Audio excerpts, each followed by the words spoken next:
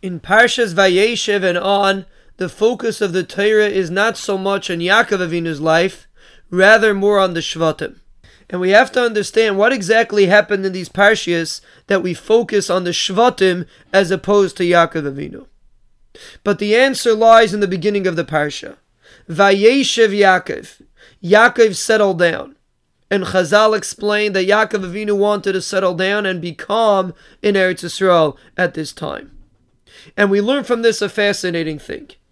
That of course we can't explain what was happening by Yaakov Avinu. We will never understand the others. But we can understand the concept. As long as a person has challenges and he has to overcome obstacles, then he is productive. Then he can produce, and then the Torah focuses on his life. Once it's Vayeshev, once a person settles down, that production stops. The main production of a person's life is when he overcomes difficulties.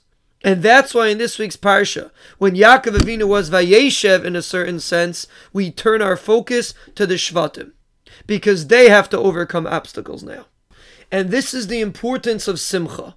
When a person feels Simcha, he feels a drive to overcome obstacles and to grow. And that is the purpose of our life. Have a great Shabbos.